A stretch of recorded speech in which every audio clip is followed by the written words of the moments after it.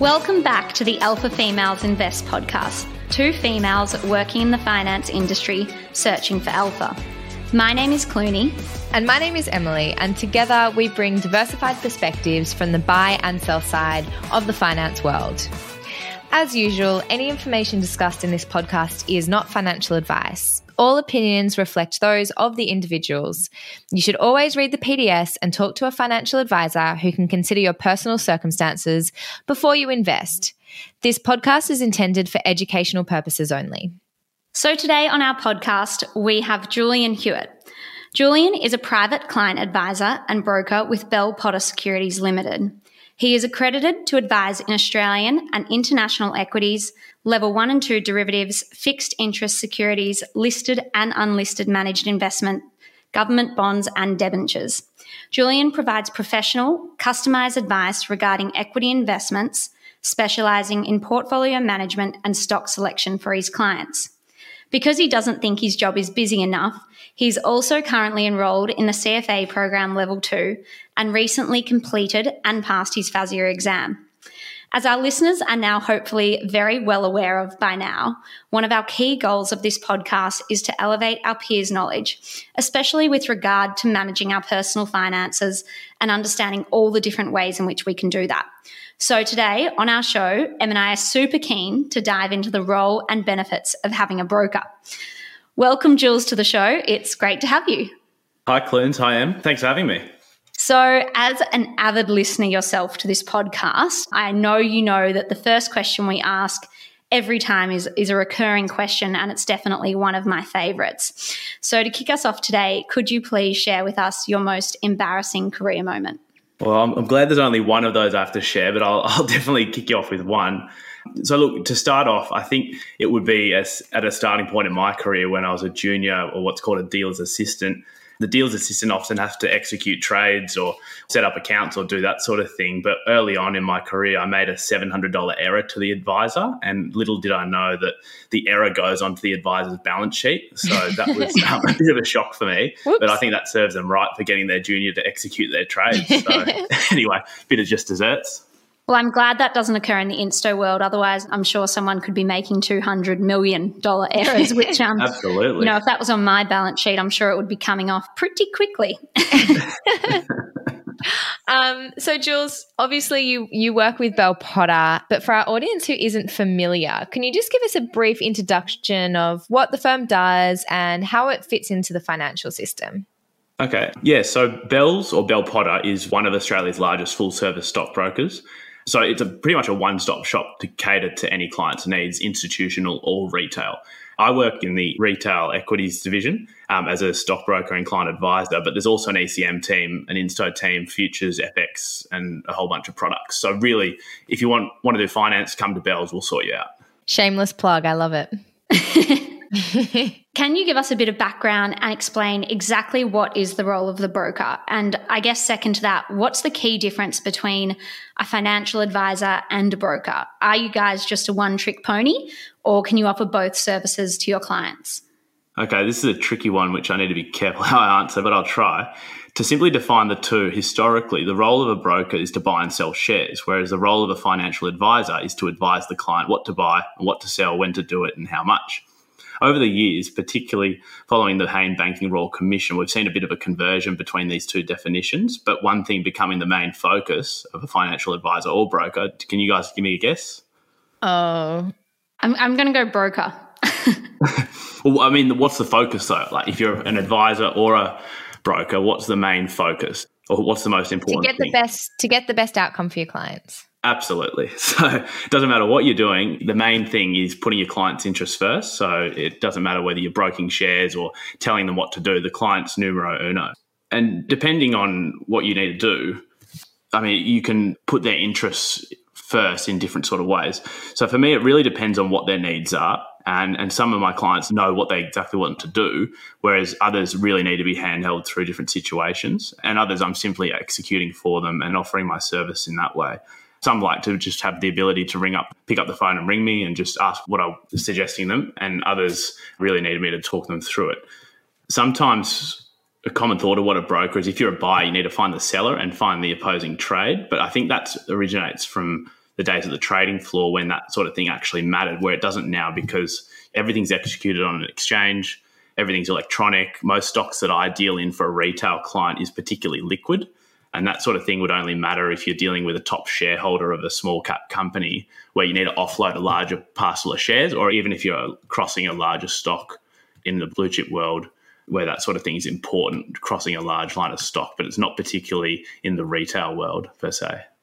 Yeah, that makes a lot of sense. And I guess just trying to relate it to our investors, a lot of us are familiar with the different trading platforms where we can execute shares and execute them relatively cheaply.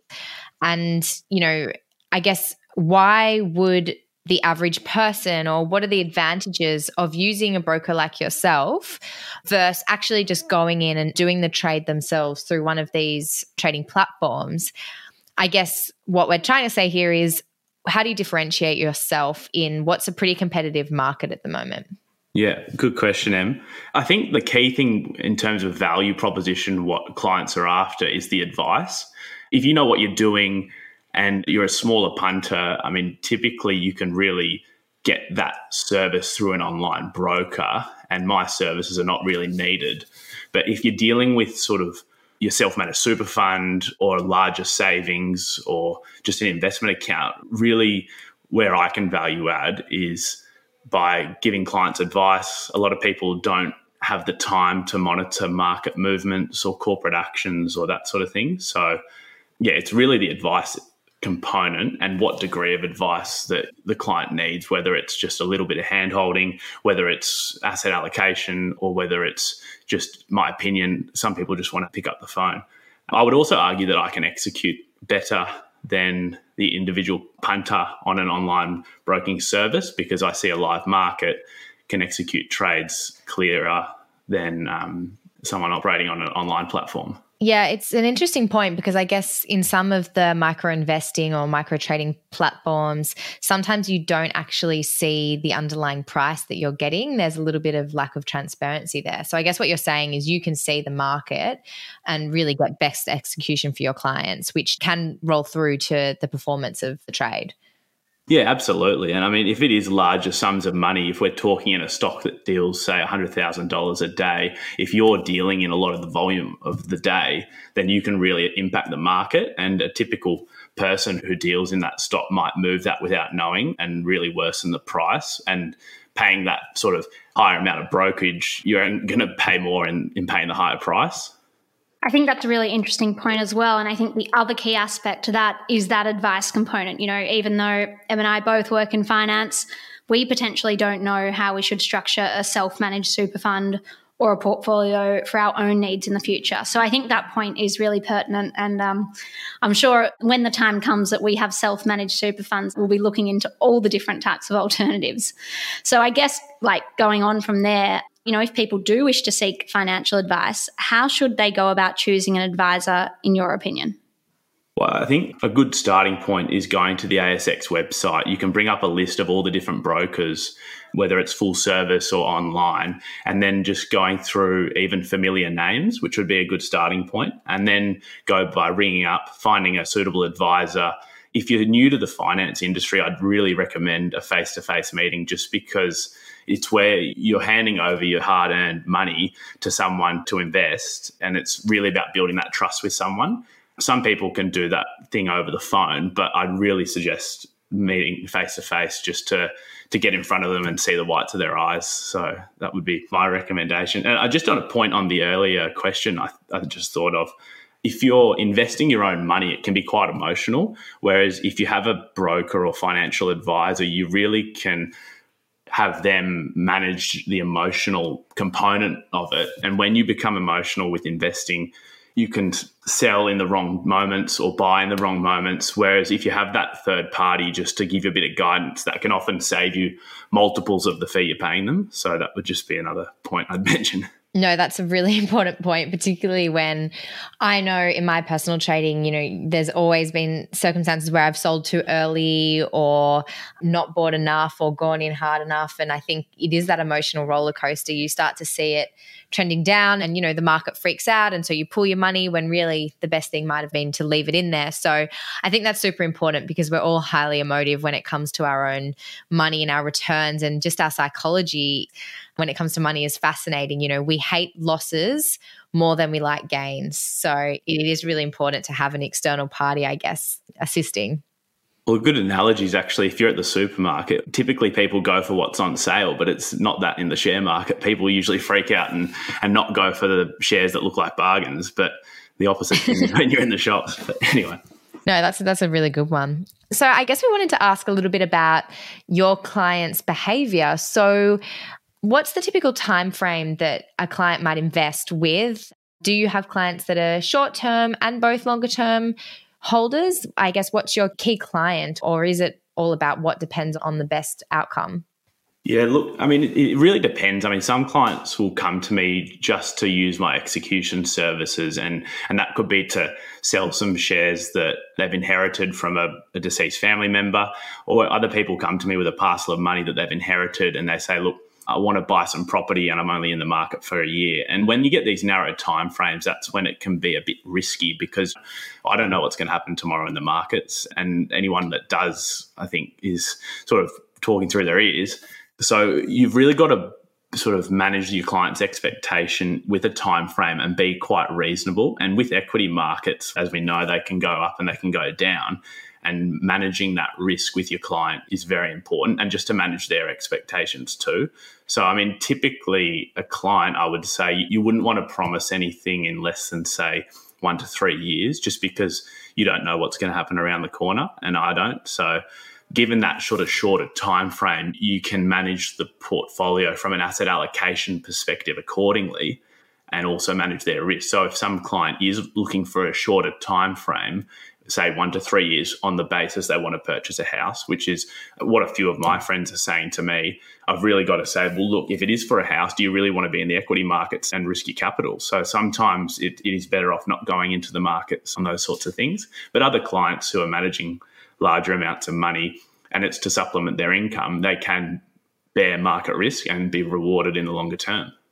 Yeah, I think it's interesting. And, I do think there's definitely, with a lot of new and innovative sort of financial apps or, trading systems out there's becoming, I think, a bit more of the mentality of quicker turnover. But I guess if you look back on history and you do see all sort of the statistics, it does seem buy and hold is the way to go.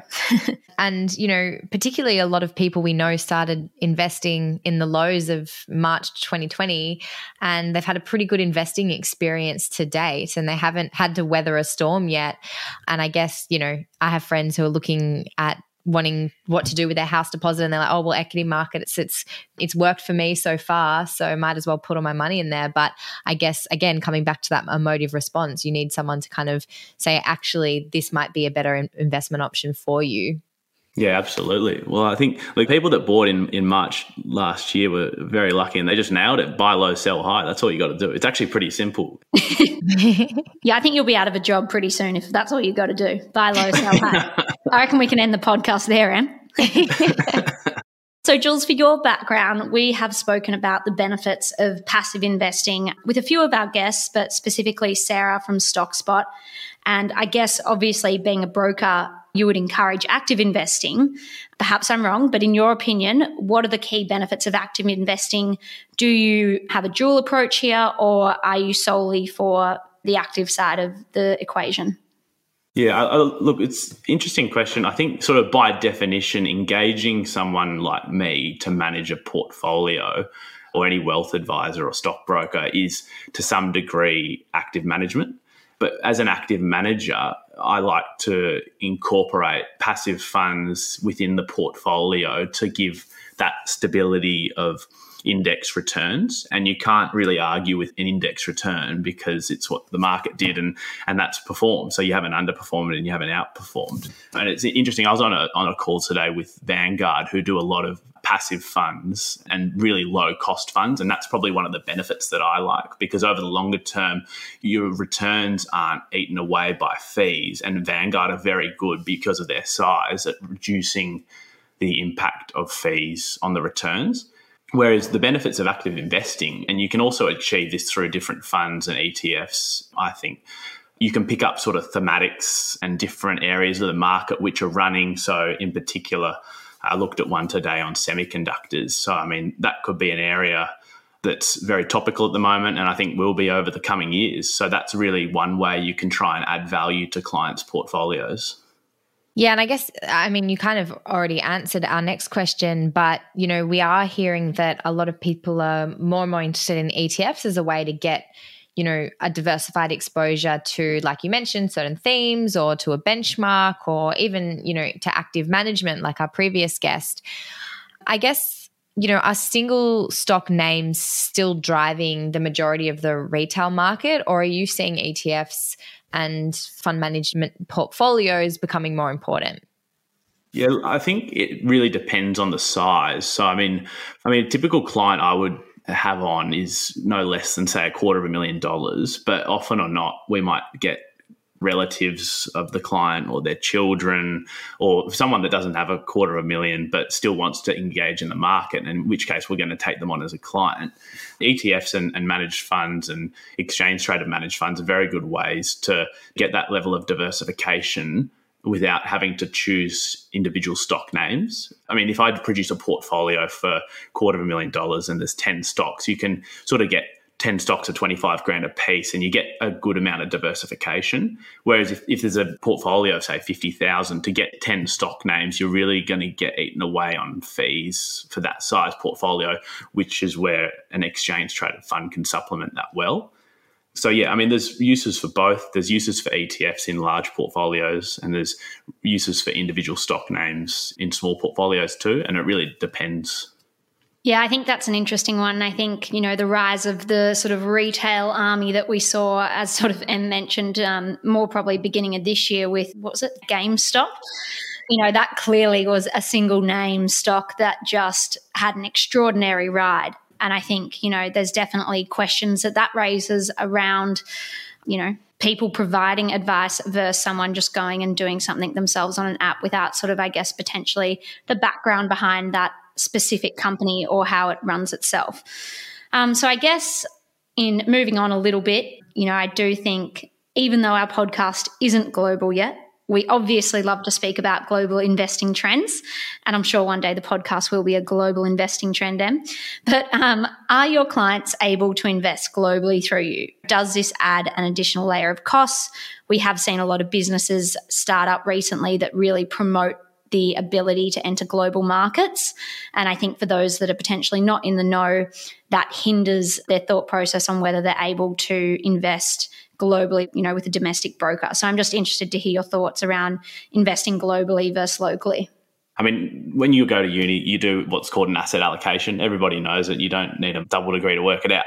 Very, very simple. So I think every portfolio needs a global part or an international part of its asset allocation. If you ask any portfolio manager, that's what they'll say. So adding it into a retail client's portfolio, I think, is just as important. But do you need individual stock names on a retail client's portfolio globally? If it's large enough, I think yes. But I think in an everyday person's portfolio, you can supplement it well through the use of a fund. But if you really want to go that extra level and invest in an offshore name like Taiwan Semiconductors or Apple or whatever the company may be, you can definitely do it. And you can do it at Bell Potter. I'm not sure every broker does it, but that's one of the benefits of a full service stockbroker, is being able to invest in an individual or a direct equity offshore. And you need quite a good platform to be able to do that. So in our instance, Citibank's our custodian who holds the international stock, but it is a bit more convoluted to get a direct holding in an offshore investment. And does that increase the cost of my portfolio if I did want to invest globally in a single stock name versus a managed fund? I mean, the brokerage rates are comparable. So in that regard, the cost is relatively the same, but you've got foreign exchange risk, and that could inadvertently turn up as a cost in the portfolio. if the currency moves against you, and it can really eat away at your returns if the currency goes against. Yeah, that's something that I think people maybe don't think about when they're investing overseas, is that then they do introduce that FX risk, which is something they really do need to consider as well, because it can eat away at your returns. So moving on to kind of a different theme, I guess we wanted to talk a little bit about the IPO market, so initial public offerings. Can you tell us what a pre-IPO fund is, and how does having a broker help to facilitate these types of investment options for your clients?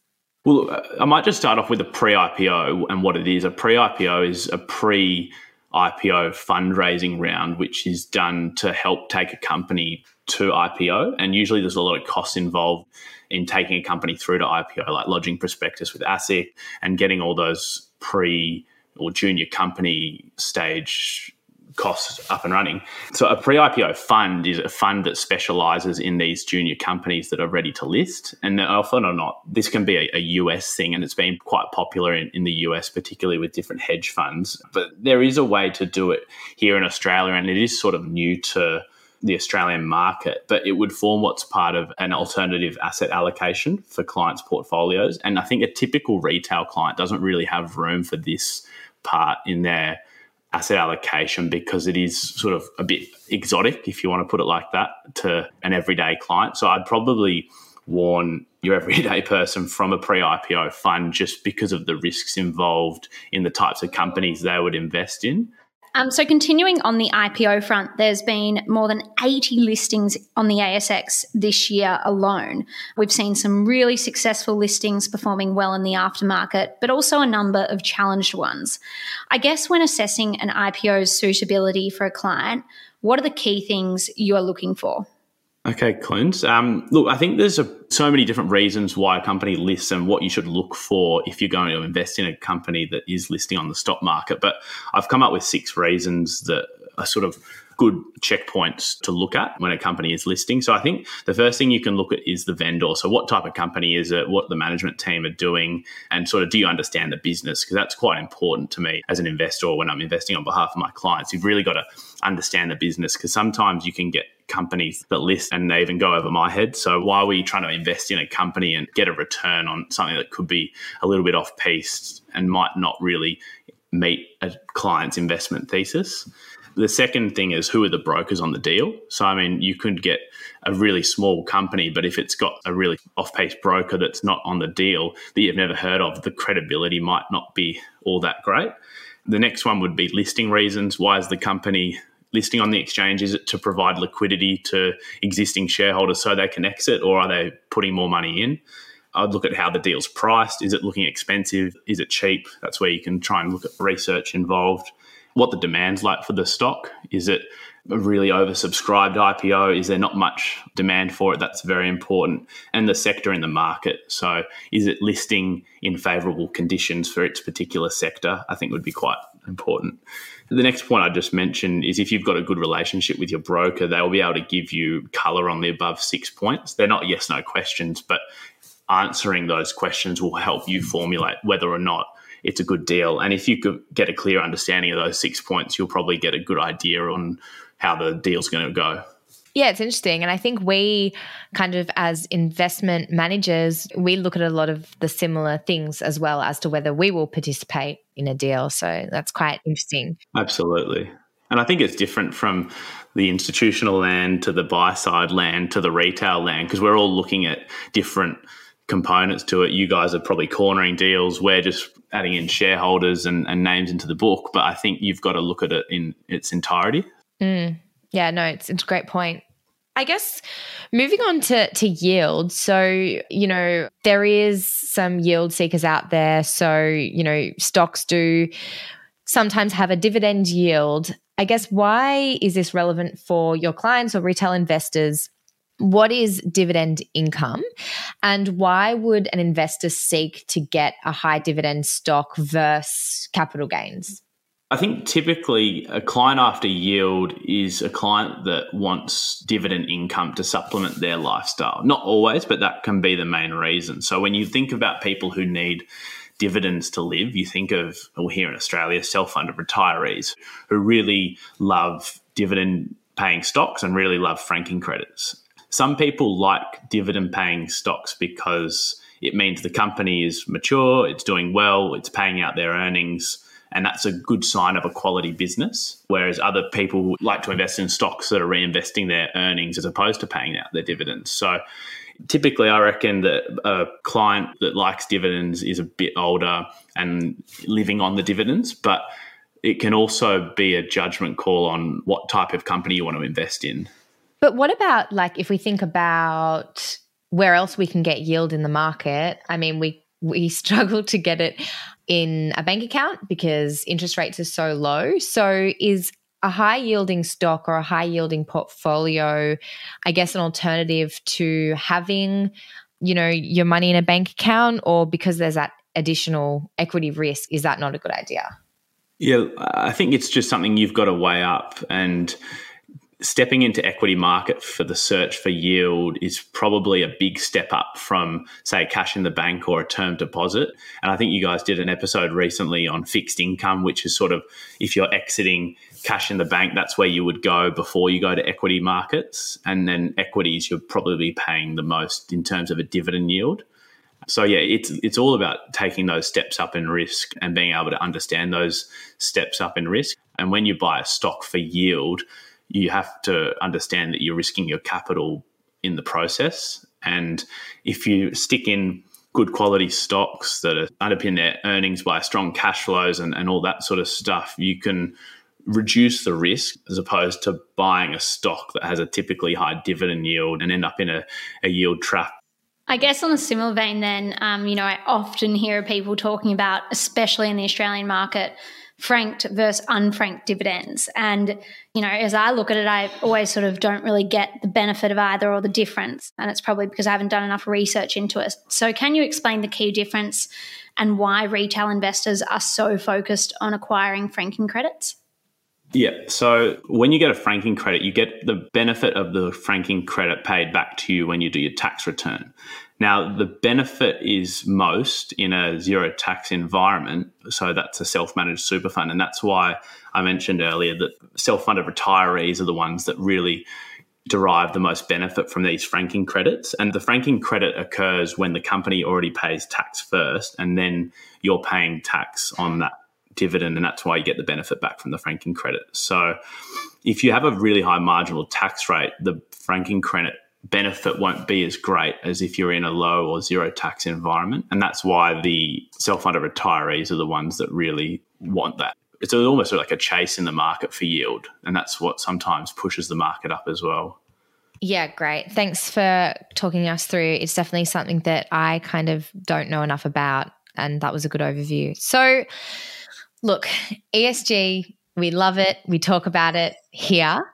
What I would be really interested to hear from your perspective is to whether your client base is actually choosing to avoid or to invest in stocks due to ESG considerations, because, you mentioned most of your clients are kind of $250,000 portfolios and above. And I'd be interested to see if that group of people are interested in ESG and asking about it. Yeah, look, I think it is an important question to ask, and it's definitely what I'm starting to get inundated with. And I think a lot of it with people's portfolios, they want to get exposure because they know it's being talked about, and whether or not they think it's an important thing or not, they know that the market is going that way anyway. So I am getting consistently inundated with calls on how to get exposure to ESG. But one of the things I'd say I typically do get a call about that clients will get confused is they'll say, can I get exposure to ESG? And then they'll ask why it's not to do with a direct renewable energy company or a solar panel company. And it's about clearing up the difference. Well, no, you can have a fund that does ESG that is just the top 10 stocks in Australia, which is not necessarily renewable energy, but it's just about having the ESG component and having the management team do their thing and doing the carbon credits and all that sort of stuff to make sure that they're doing their bit to meet their ESG requirements. So I guess educating the retail client base on that difference is quite important. But I think, it's becoming the forefront of a lot of clients' minds, and just forming that ESG asset allocation to their portfolio, I think, would be a big part. Yeah, we've definitely learned that ESG can mean a lot of different things to different people. So it is all about that educational piece. It's really interesting, Em, hearing Jules's response to that, I guess from someone that doesn't come from an ESG background. And we've had a lot of people on the show, not a lot, but obviously yourself and Nick Barco, when we did do an ESG episode, those different perspectives about what is ESG and you know, what it means to have ESG within a fund and a portfolio is just so varying. So I totally understand how, you know, the average investor just gets very confused by the concept. You know, I've obviously learned a lot more about it as we've gone through this journey. But I guess if you took me back 6 months ago, I would have little to no idea. So I think it's really interesting, everyone's different perspective on it. I guess getting to sort of the end, but not nearly the end, obviously our listeners see that you deal with a myriad of different people every day and you have numerous clients. Can you give us a bit of an insight into where do you see the most demand for at the moment? What are the retail cohort most interested in right now? And I guess, you know, second to that, what are some of the most bought stocks in Australia and do you still see upside there? Great question, Clunes. Look, I think a typical retail investor, there's a lot of focus on the top end or the top echelon of the ASX. So looking at the ASX 20, because that's really where the quality businesses are found. The biggest companies, the banks, the miners, Wesfarmers, and now Afterpay, and any stock that's been big enough to get through to that threshold. So, I mean, for a typical retail client, they're the sorts of stocks that we're talking about on a daily basis and trying to look at those stocks that we think have value.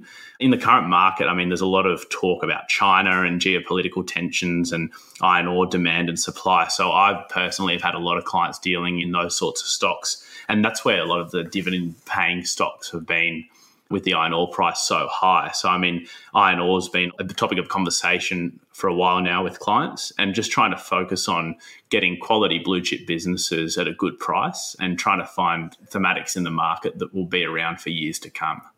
Yeah, that's great insight. Thanks, Jules. So just before we ask our standard final question, I just was interested to know if our listeners were interested in getting a broker, you know, would someone like myself or Clooney be a good client to reach out to you? I mean, you know, we have potentially a little bit of money that we could invest, but we might not meet, you know, that 250,000 mark. Is that a situation in which we could, you know, use someone like yourself? And if so, how would we kind of get in contact? Yeah, absolutely. I mean, there's no real minimum to invest or open an account at Bell Potter. So I think just opening up the door for a conversation is a good starting point. And you can, certainly pick up the phone and give me a call or send me an email if you did want to contact me or anyone at the Bell Potter team. So that's very easy to do. And I think, just getting that first step in making the call, and even if it's not with a full service broker, it could just point you in the right direction to understanding a bit more about the market and helping your own financial knowledge. I think your last point there about just getting in contact with someone and starting a conversation is really where you sort of hit your straps to begin with. And I know you haven't been in the markets for as long as some of our speakers, but you have been in for a little while. So we always love to end our podcast with a question that we ask every time as well. So can you give us your top career tip? Well, I think the number one thing I would say is persistence and just being able to stick at it. So no matter what you're doing, you just be surprised with which people you'd meet, no matter where it is, whether it's in the office or at a barbecue on the weekend. You never know who's going to be a new client or next person you'll meet who will just point you in the right direction or be a mentor. So just keep being social and keep at it. That sounds like hashtag networking to me, Clooney. What do you reckon? I think that's definitely hashtag networking, Em, and hashtag being social. Post-COVID, can't wait to hashtag be social. Absolutely. Great. Well, that was such an insightful episode. I guess it was probably one of our more high-level overview episodes that we've had, but that was actually really useful just to get context on how all of the different episodes of our previous guests kind of fit into the larger picture. So that was really good. And I learnt a lot about the considerations that go into creating a portfolio as a whole, and really valued your insights. So thanks so much for coming on, Jules. We love to have you. Oh, pleasure. Absolute pleasure. Thank you, girls. Thanks, guys. Have a great evening.